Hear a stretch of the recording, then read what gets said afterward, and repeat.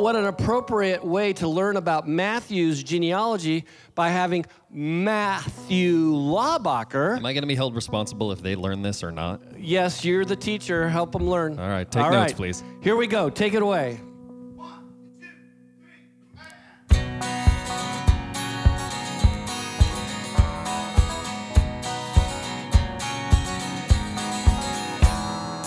Abraham had Isaac, Isaac he had Jacob, Jacob he had Judah and his kin.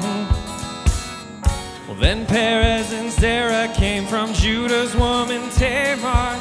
Perez he brought Hezron up, and then came Aram and Amminadab, and Nahshon, who was then the dad of Salmon, who with Rahab fathered Boaz. Ruth she married Boaz, who had Obed, who had Jesse. Jesse he had David, who we know as king. David he had Solomon by dead Uriah's wife. Solomon, well, you all know him. He had good old Rehoboam, followed by Abijah, who had Asa. Asa had Jehoshaphat, had Joram, had Uzziah, and then Jotham had Ahaz and Hezekiah.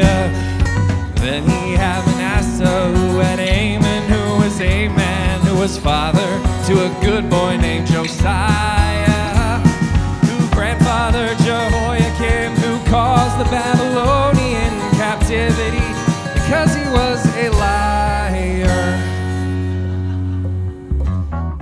Then he had Shealtiel, who begat Zerubbabel, who had Abiud, who had Eliakim. Eliakim had Azor, who had Zadok, who had Achim. Achim was the father of Eliakim. He had Eliezer, who had Mathan, who had Jacob. Now listen very closely, 'cause I don't want to sing this twice. Jacob